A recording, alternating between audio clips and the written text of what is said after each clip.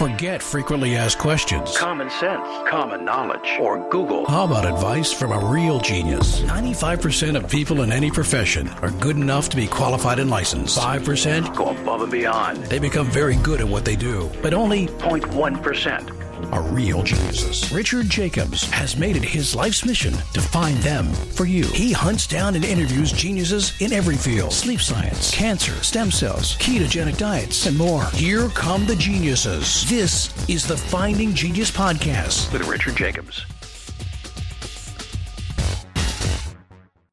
Hello, this is Richard Jacobs with the Finding Genius Podcast, now part of the Finding Genius Foundation. My guest is Nicole Avina. She's the author of a book called Sugar Less. Just got a copy in the mail, so thanks, Nicole. Appreciate that. I mean, going through it.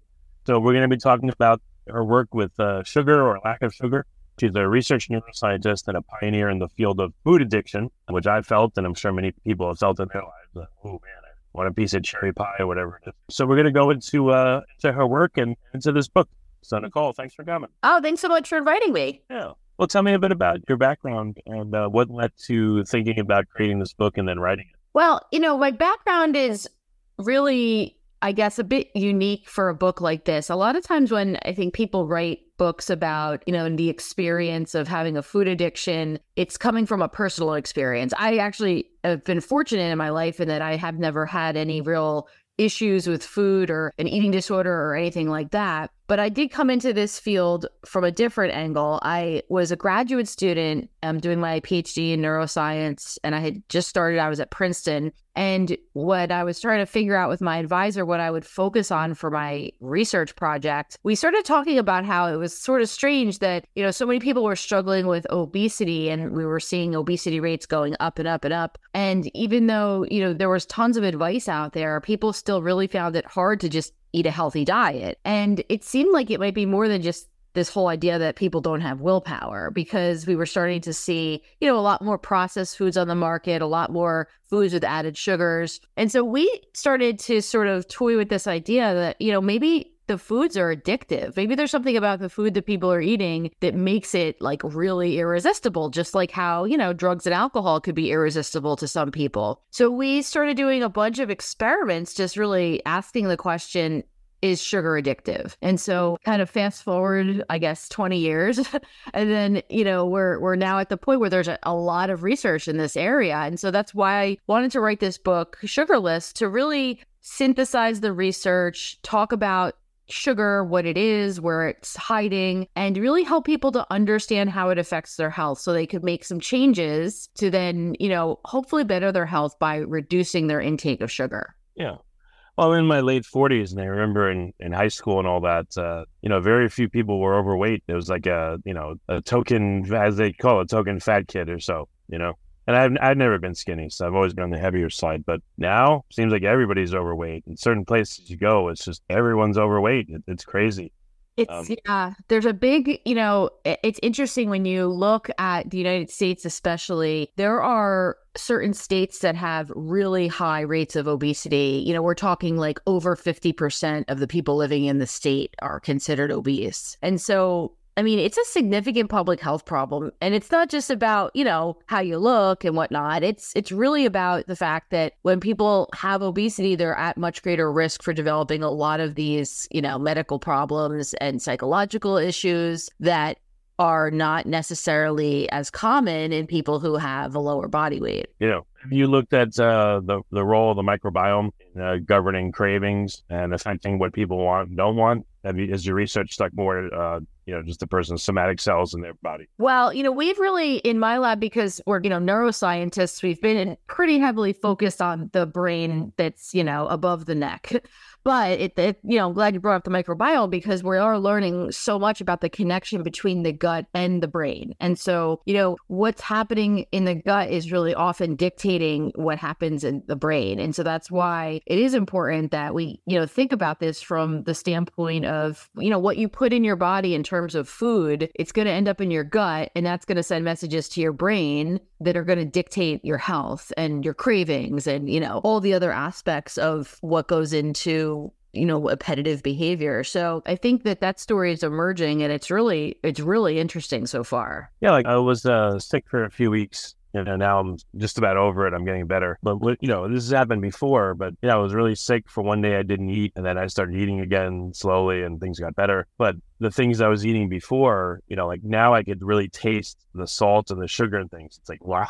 It just seems like it was amplified like 100 times. And I remember that's happened before when I've been sick. So it's interesting. I wonder if the body, if sugar is, let's say, a poison to the body, and too much salt and too much this and too much that. But when you're sick, maybe because your immune system's been activated, maybe that's why these tastes are highly exaggerated and makes you not want to eat them. Yeah, that's an interesting idea. I think that could potentially be the case. I think that, again, when we're sick, right, our immune system and our bodies are going to do everything that they can to make sure that we get better and don't get worse, right? And so it kind of makes sense that, things that are probably not good for our health, like too much salt, too much sugar, would probably be avoided, and our bodies wouldn't want those, and we would kind of reject them. Another idea, though, I think could be that if you do go a day or two without having, a lot of sugar, right? If you get an illness and you don't eat anything for a day or so, a lot of times, it just takes that amount of time for your taste buds to really just shift in a way that now you taste the actual food, right? You can taste what it really tastes like. When you're consuming foods with added sugar day in and day out, often we have a tolerance to that taste. We don't even taste it anymore because we're just so used to tasting it. That's why people often need stuff to be sweeter and sweeter and sweeter. So I think it could be a combination of both of those ideas. So what instances have you seen where there's like a reset in what someone wants, like their palate seems to get reset? It seems like sickness does it. What else have you seen? Well, certainly, when people make the decision to change what they're eating and decide, okay, I'm going to cut back on the added sugar, that's really when you start to see a lot of changes. And, people will often comment about how foods that they used to think were delicious now suddenly taste aversive because they're just so sweet, and they just, it's not an ideal level of sweetness. And, I think that that's one of the factors that can help people when they are cutting back on added sugar, because then if you do say, okay, let me have a slice of this cake that I used to absolutely love, you might find that it actually doesn't taste that good anymore. And that's because, again, our brains and our taste buds are changing to adapt to that change where we're not constantly stimulating it with added sugar. I know. Why would there be a craving for sugar? Like, what's the benefit of it? It's your body telling you, "Ooh, I want this." But why would it tell you it wants it if it's detrimental to it? Well, it's really interesting. We have this evolutionary drive to like things that taste sweet. And so if you think back to like our hunter and gatherer ancestors, we used to have to walk around a forest and look for a berry bush and, hopefully find one. And then when you found that berry bush, you would eat all the berries, right? Because they're good for you and you need food. And the sweet berries are the ones that are safe to eat, right?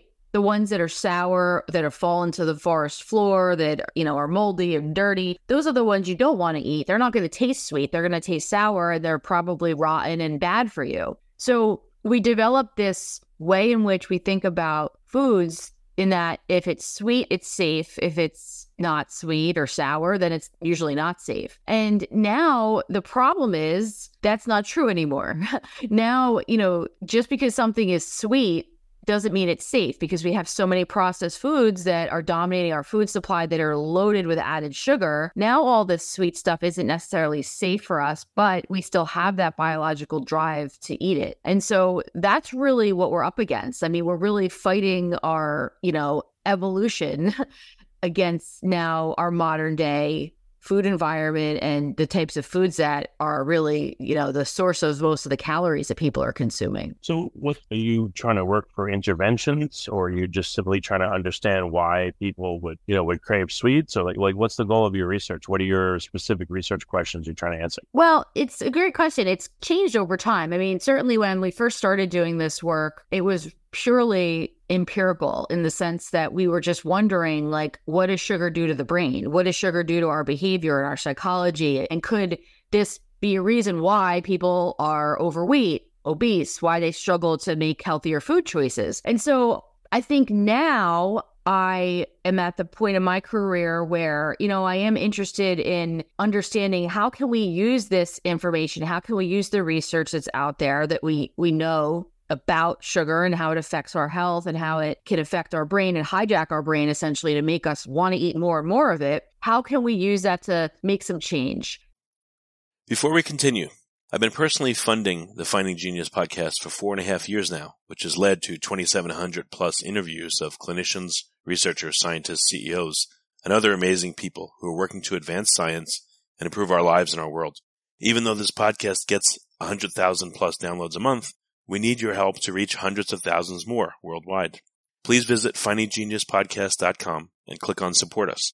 We have 3 levels of membership from $10 to $49 a month, including perks such as the ability to see ahead in our interview calendar and ask questions of upcoming guests, transcripts of podcasts you're interested in, the ability to request specific topics or guests, and more. Visit findinggeniuspodcast.com and click Support Us today. Now back to the show. And I think that, that's really a critical problem from a public health standpoint that we really all need to be thinking about because, the rates of obesity are going up among children. We're seeing type 2 diabetes in little kids. We're seeing fatty liver disease in little kids. And these were things that you would never see in children. 50 years ago, it was extremely rare for a child to have type 2 diabetes. And now it's becoming common. And same with fatty liver disease. It used to be the case that the only people who had fatty liver disease were people who were severe alcoholics, like, the 55-year-old alcoholic who had been drinking for the better part of their life. And now we're seeing fatty liver disease in little kids. And it's not because of drinking alcohol. It's because they're consuming so much sugar. And what happens is that the sugar causes fat to bind to the liver, just like alcohol will do over time. But we're seeing it exacerbated and rapidly happening in kids. So I really think it's important for people to be aware of what's going on and to be able to hopefully make some changes in the way we think about our food environment, think about the types of foods that we eat, think about, how we might change this for our kids, because right now it's not looking good. So what level of awareness do regular people have about this? And then what do you think would be a good intervention? First letting them know so that they're aware of this. Are they aware of what? That foods are now engineered to be addictive? Or what should people have in their mind as they listen to this? Well, I think, it's always important for people to get the information about the science. And I think that sometimes that message gets a little bit lost because, there's so much information out there these days, right? People have to really sift through all of it to figure out, what is being spun a certain way and what is, actually the case. And for me, I think it's important for people, to know about the addictive nature of sugar, to know about the long-term health effects that it can have, which, include not only things like diabetes, but, over time, people are developing cardiovascular problems. It used to be the case. I don't think that you and I are that far off in our age, because I remember when I was a kid, it was a whole thing to be avoiding fat. Right. There was this whole idea like in the early part of the 90s that, fat was bad for your heart and high fat diet would cause heart disease. And a lot of people were avoiding fat at all costs. And I remember, and you probably do, there were all these products that were coming out that were fat-free. And if it was a fat-free cookie, then that was great. You could eat as much as you wanted of it, right? Because it's fat-free. So that means it's not going to be... Exactly.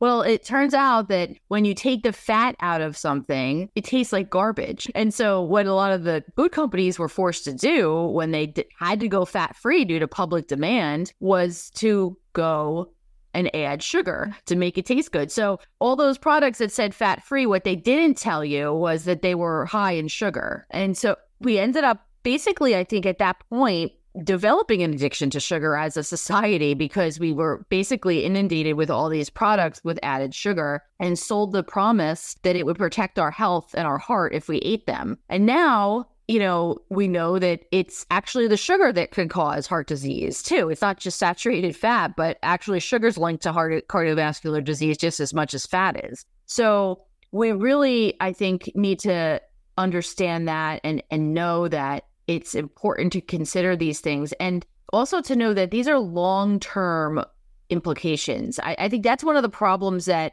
we have a hard time with wrapping our minds around. It's kind of like smoking, like when people think about smoking tobacco or smoking cigarettes, teenagers if you say to them, oh, don't smoke, you're going to get lung cancer, 30 years from now, they don't care, right? Because they don't worry about 30 years from now. They're worrying about what's happening tomorrow. Now we can tell them you may have significant problems within the next 5-10 years. Less just 30. Exactly.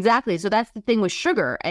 Again, when we talk about this and think about like, okay, you're not going to drop dead today from having an Oreo cookie, but guess what? You're going to get health complications probably pretty soon down the road if you don't make some changes in the way that you eat. So I really think that messaging needs to get out there, and hopefully, it can help people and inspire them to maybe make some changes. So what is your role in all this? What, from a neuroscience perspective, what are you trying to figure out? What is it that what triggers the addiction response, or, what are you trying to figure out again? Yeah. So we've been focused on initially really what triggers that addiction response. And so the thing that we've been able to really pin down is that sugar can affect the brain in the ways like drugs and alcohol can, because sugar can release dopamine, which is a neurochemical that typically is released as the rewarding component of, having a glass of wine or smoking a cigarette or doing cocaine or whatever your, vice might be. Dopamine release is the hallmark of drug use. And so that's the high that people get, and that's what people are always chasing. And,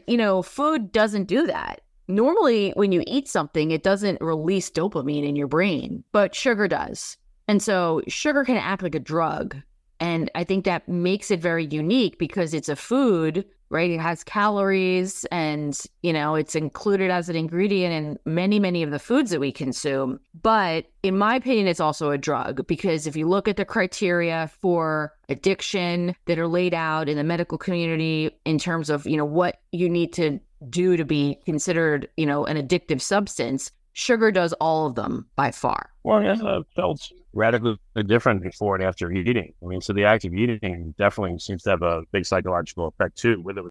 Yeah. The whole idea is, when you eat something, it isn't just the calorie content and the nutritional value. I think that's one of the issues that we're facing these days with a lot of the highly processed foods, is that they can affect us emotionally. People eat to manage their emotions. People eat to make themselves feel better. People eat when they're stressed. People eat when they're bored. And so there is a big emotional component to eating. And that's why a lot of times, people feel differently after they have a certain type of meal. They might temporarily feel calmer. They might feel, happier. And again, it's because depending on what you're eating, if it's got a lot of sugar in it, it's probably releasing that dopamine and it's affecting the brain in a way that is going to make you happy temporarily. But the problem is that is a very short-lived experience. And, very quickly after, you start to see that people then feel guilty and they feel down, and they get those the highs and the lows of addiction, and the lows get lower and the highs don't really get any higher. And that's really that cycle that people find themselves in that leads people to, end up overeating, end up, eating in excess of, what they intend to. And that's where we see a lot of times people developing many of the health problems that can arise. Yeah, I'm sure you've had this conversation with your partner. What do you want to eat? I don't know. What do you want to eat? I chose last time. Well, I don't want to eat there. Getting to this fight, over nothing. And then when you go eat, you feel better, and everyone kind of stops grumbling at each other, and it's more pleasant. Yeah. What would drive such significant behavioral change like that? What's going on? Well, I think that's what they call being hangry, right? It's when you're hungry and you get a little angry because you want to eat something, and you're getting a little impatient. And I think what ends up happening is if you go out to a restaurant, odds are whatever your order is going to have added sugar in it. Anything with sauce on it, or any type of, aside from maybe a steak, you're going to have added sugar added at some point. And so, the feelings that people get, that sort of more pleasant experience that they have and the pleasant emotions that they have after we eat, have to do with satiety. If you are hungry, if you think about it, again, going back to the hunter-gatherer idea that I talked about a few minutes ago, if you're a hunter-gatherer and you're hungry, you're not going to be in a good mood, right? Because you got to be angry to go out and, utilize all your resources to go make sure you're finding food so you can get it and survive. It's not a time to be, kind of sitting back on your heels and smiling and giggling, right?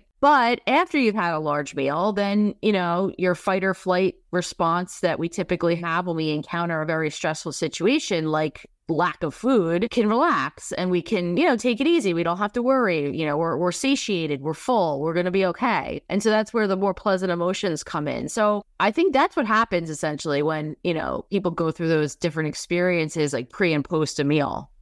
Yeah, people done studies on how people feel psychologically before, during, and after a meal with a lot of sugar, without a lot of sugar, with fat, without fat. Has anyone looked at that?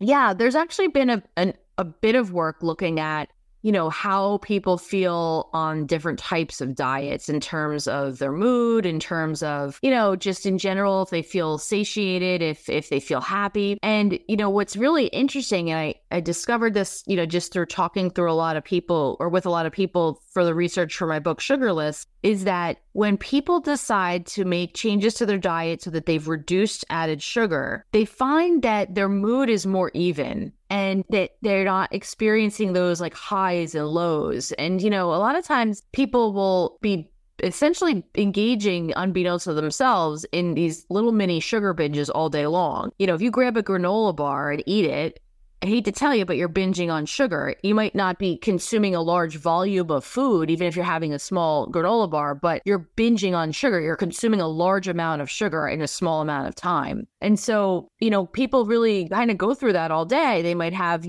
granola bar and a yogurt for breakfast that's a ton of sugar. They might then have a coffee on the way to work with a ton of sugar in it. And then they have, even a healthy salad with like salad dressing that's got a ton of sugar in it for lunch. And, we go through these like binges throughout the day. And when you stop doing that and stop eating like that and really are mindful about how much sugar you're putting into your body, it seems like people don't necessarily have those up and down feelings. Like they do seem to feel more even throughout the day and calmer. And, it really can have a positive impact on their mood.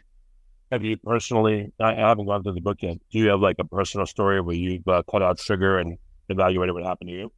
Well, it's interesting. I really... Or are you too sweet a person to do that? No, it's funny. I grew up in a house where I'm a first generation college student. My parents, they didn't know really a lot about like health and wellness. And, back in like the 80s when I was a kid, like, we had soda all the time and there was always, chips and candies and cookies and there was a lot of snacks. And I think that for me, I was overexposed to it as a kid. And I was a little chubby when I was an adolescent. And then when I moved out of my parents' house and went away to college, I really kind of discovered that there's a different way you could eat. Like there's foods out there that, aren't loaded with sugar, that aren't, you don't have to have soda with dinner every night. And that wasn't really something I was aware of, honestly, until I got into college and started to kind of see like, wow, I could eat really differently if I wanted to. And so I guess that's my personal experience. So since then, I haven't really liked sugar in the sense that I don't crave sugar. I don't really, I don't have much of a sweet tooth. I do like bread and pasta, though. I mean, I could certainly, have some of that, but I don't really have much of a sweet tooth. And I don't know if it's because, like I said, I was sort of overexposed to it as a kid and I just kind of wanted to get away from it, or if it's biological. But in the book, I do kind of talk about, though, how it is, we all have an experience with it. Like, even if you're not struggling with, craving sweets all the time, we're constantly exposed to sweets. We're constantly exposed to sugar, or you have to avoid it, right? Because it's everywhere. And it could be a challenge because, it's hidden in lots of foods. It's pushed on people a lot. And it's not necessarily something that is easy to avoid. And so if you are struggling with being addicted to it, that makes it just even more difficult than it is. Well, animals love sugar too. Yeah, I used to have this dog, and whenever I'd eat any chocolate, he was instantly there by my side. And I would give him like tiny, tiny pieces of it, and he loved it, And a few times he would like steal a piece of chocolate, and I told my daughter, I said, he has a chocolate craving. She's like, you gave him a chocolate craving. I said, no, he just naturally loves it. I don't know, it was just funny dynamic, but animals too. And I didn't give him a lot. When, no one listening, please worry. But, little bit, but he loved it. Yeah, I think that probably goes back to the same like animal instincts that we have, right? With like perceiving sweet things as being safe to eat. I mean, I would imagine, the dogs at one time were wolves, and, I know wolves like to eat meat, but I'm sure if they get desperate enough, they'll eat, a piece of fruit lying on the ground. So, and the other thing about it too, it's not even just about what we eat, in the wild. If you look at the first food that babies eat, it's breast milk, and breast milk tastes sweet. And so, that's something too. Again, it allows us to sort of pair this whole idea with, sweetness with something that's safe and going to be nourishing for us. Yeah, well, bacteria too, a lot of them like sugar. Not all of them, but, a lot of them want those sugar molecules as a reward. That's why they live in us, partially. Right. Exactly. Yeah, exactly. And, that's part of the issue when you're feeding your body a ton of added sugar. Well, guess what? The bad bacteria are going to be eating it that are in your gut. And they're competing then with the good bacteria that you want to have in your gut. And so it's this whole ecosystem war happening inside your body. And sugar really is a big player in, how things end up shaking out. Yeah, I've gone on a, keto diet before and stopped sugar for a while. First time I did it, I got really, really sick for 2-3 weeks. Ugh. I think I was detoxing from a lifetime of it. And then subsequently, when I've done it, it takes about 2 weeks. And then I really stop craving the sugar. The first 2 weeks are very difficult. If I do eat a sugary thing, again, it seems heightened. It's rushed. Too much sugar in it. But it takes that adaptation period I've seen. I don't know what you've observed. Yeah, no, absolutely. I talk about that in the book quite a bit because there is this period of transition where, your body's changing, your body's adapting, and your brain is too. And that's when a lot of times, people start to feel withdrawal symptoms where they might feel lethargic and tired, and they might have a headache, or they might be irritable. And it's often the case that people think, oh my gosh, my blood sugar must be dropping. That's why I feel this way. I don't feel right. But the reality is they're actually in sugar withdrawal. That's what happens. It's just like nicotine withdrawal where, if you are a smoker and you decide to quit, guess what? It's going to hurt for a couple of days. So it is something that you kind of have to get through. But yeah, I think that 2 week is really the sweet spot for most people where, then the cravings start to subside. They start to feel better. They don't feel lethargic. They don't feel, irritable, and they can really then see the benefits of it. And then for some people, it isn't 2 weeks. Some people it's shorter. I mean, it really varies depending on the individual. And I think their unique experience with what they've been eating, up to this point in their life. So where are we headed? There's a lot more childhood obesity. There's a lot more adult obesity. I mean, these are not looking good. Do you see them as continuing to worsen unless we get some serious understanding on this quickly, or where everything's headed?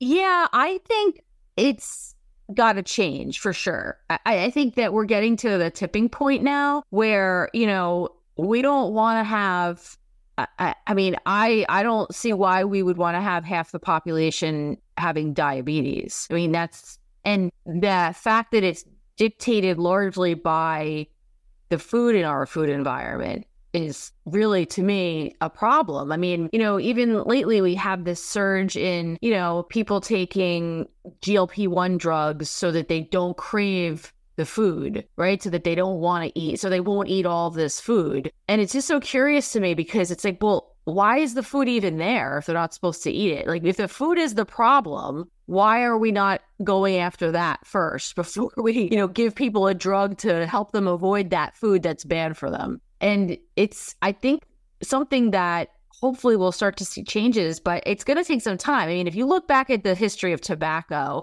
it's very similar in terms of, back in the 30s and 40s, there would be advertisements with doctors and dentists and, people promoting smoking cigarettes, saying, it's a great way to help you control your weight. And, oh, my doctor recommends Lucky Strikes. And, all of these ad campaigns that were kind of built around this idea that, oh, yeah, it's fine to smoke. Don't worry about it. It's good. And, it took, 50 years after that for us to get to the point where we had, some major changes come out because we learned hey, guess what? Smoking actually isn't good for you. It's pretty bad for you, actually. And that's what led to the changes, with limitations on advertisement. That's what led to changes where people can't, promote these products to children. We can't smoke on airplanes, can't smoke basically in most states, pretty much anywhere in public anymore. So I think we have a long way to go. And I'm not saying we have to like ban sugar and you can't like, eat it on an airplane. But I do think we need to have more awareness around the dangers of it,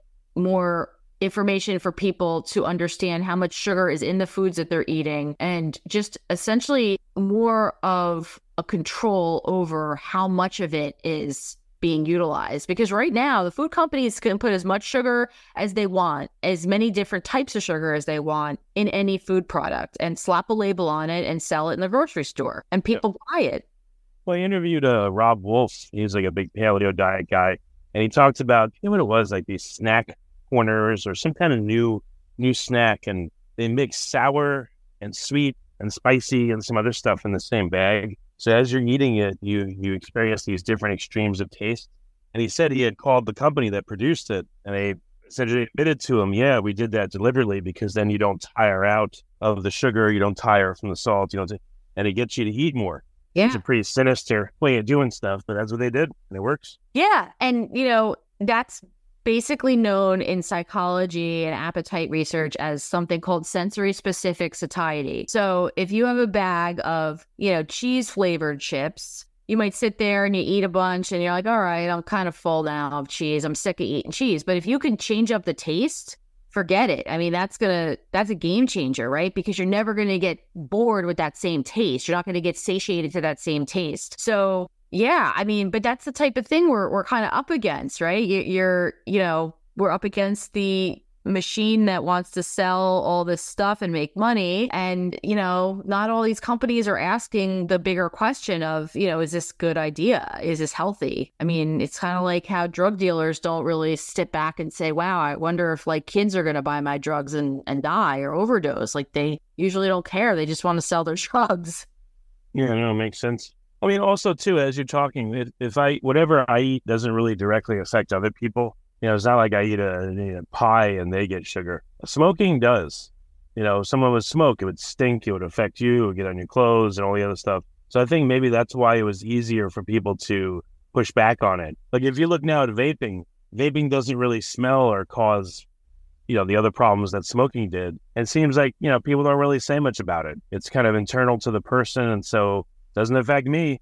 Who cares? And I think, unfortunately, sugar consumption is kind of like that. It's not obvious that it's so bad for other people.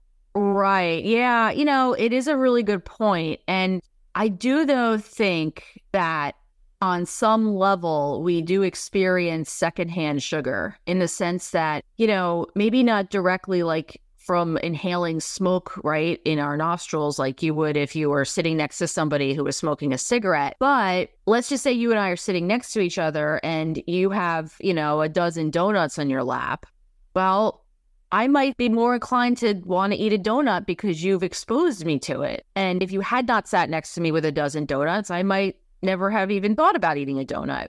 And so we do have this sort of, I guess, experiential pressure in the sense where, people can put us in situations where they're priming us to eat more sugar than we would have in other situations if they had not. It's kind of like, if it's somebody's birthday at the office and you bring in a cake or whatever. I mean, if it wasn't their birthday, you probably weren't going to eat a cake, right? But because it was brought in and you kind of have social pressure and you know what? Now you kind of want a piece of cake because you see it and it looks good. Now you're going to eat it. So I do think there's something not quite secondhand smoke level, but there is still this ability for other people's intake of sugar to affect us in some way. Yeah, that's interesting. Yeah, social pressure. Oh, have some cake. Come on. It's so-and-so's birthday. Come on, have some. Yeah, that's true. Yeah, especially like if you go on a diet and you're around your family a lot, eating with them. I've had this happen. Come on, why don't you have some cake? Why don't you have you don't want this? You sure you're okay? Oh, you're on a diet. Oh, that kind of stuff. And yeah, it's not very supportive. It's true. Yeah. And I think that, imagine if like you were an alcoholic and people said that to you, like nobody would ever say that, right? They would even mention it. Or if you said, oh, I'm not drinking because I have a problem with alcohol, they're not going to say, oh, come on, you could have a couple. Like they don't do that. People don't do that because they take it seriously. Like, oh, yes, they have a problem. But, with food, you have to justify your behavior. You have to argue back. And I think that makes it really difficult for a lot of people. Yeah, no, I agree. So what does the solution look like? Is it going to become partially from like public service announcements and positive peer pressure and re-engineering foods and educating people and how big of a problem? What kind of approach do we need to solve this? I think we need to take every single possible approach and do them all at the same time. I mean, it's going to be about, changing the consumer demand. I mean, right now we demand processed foods, we demand convenience foods. I think we need to change that and, go back to demanding more simple foods that are not necessarily these engineered products with all these different ingredients and all this added sugar. I also think that there needs to be a bit of a culture shift in taking this seriously. We've normalized obesity. It's normal to be overweight or obese now. If you look at if over 50% of people are struggling with being overweight or obese, that means it's normal, right? So, I think that over time, we're starting to slowly just normalize this stuff. Like, oh, it's sort of now normal for kids to get pre-diabetes and then get diabetes. And it's sort of normal now, for, people to develop these health problems early in life when they used to not have them until later in life because of their excess body weight now. And I think we need to be careful because that's a real slippery slope because, if you're just saying, okay, well, that's just the way it is. Yeah, people get diabetes, people get, cardiovascular disease when they're 25 years old. Well, then that just makes people feel like that they don't have to do anything to change it or avoid it. And I think that's where we're starting to get into dangerous territory. Yeah, I agree. So what's the overarching goal of your book? What do you hope that readers get out of it? Well, I really hope with my book, Sugarless, that, people will be empowered to understand what's happening in the food industry and what's happening with our food supply, what's happening in our brain when, we eat these things and, why we're compelled to eat more and more and more of them and really understand the addictive nature that these foods can have over people. And I really hope that it'll inspire people to make changes because, again, it is all about consumer demand. If, consumers say, we're not going to buy all these products with all this added sugar, then the food companies aren't going to make them. There's no incentive for them to necessarily produce these things if they're not being sold. And so I do think that if we can get enough people on board with that and enough people to sort of really see the health benefits they can reap from cutting back on added sugar, then we'll start to see this sort of ripple effect where, maybe the food companies will realize they have to make products that are healthier, less added sugars, less sweeteners in them. And, hopefully that will then encourage more and more people to make healthier choices down the road. Okay. And where can people get your book? Is it on Amazon and everywhere now, or has it been released? Yes. So Sugarless is out. It's available wherever books are sold. You can find it online at Amazon, Barnes & Nobles. You can also find it in all the indie bookstores. And if you want to learn more about my research and the types of things that we're doing in my lab, definitely check out my website. It's drnicoleavina.com. And you can also learn about other books that I've written and other work that we're doing in the nutrition and the psychology space there. Okay. Well, excellent. Well, Nicole, thanks so much for coming on the podcast. I really appreciate your time. All right. Thank you. If you like this podcast, please click the link in the description to subscribe and review us on iTunes. You've been listening to the Finding Genius podcast with Richard Jacobs. If you like what you hear, be sure to review and subscribe to the Finding Genius podcast on iTunes or wherever you listen to podcasts. And want to be smarter than everybody else? Become a premium member at findinggeniuspodcast.com. This podcast is for information only. No advice of any kind is being given. Any action you take or don't take as a result of listening is your sole responsibility. Consult professionals when advice is needed.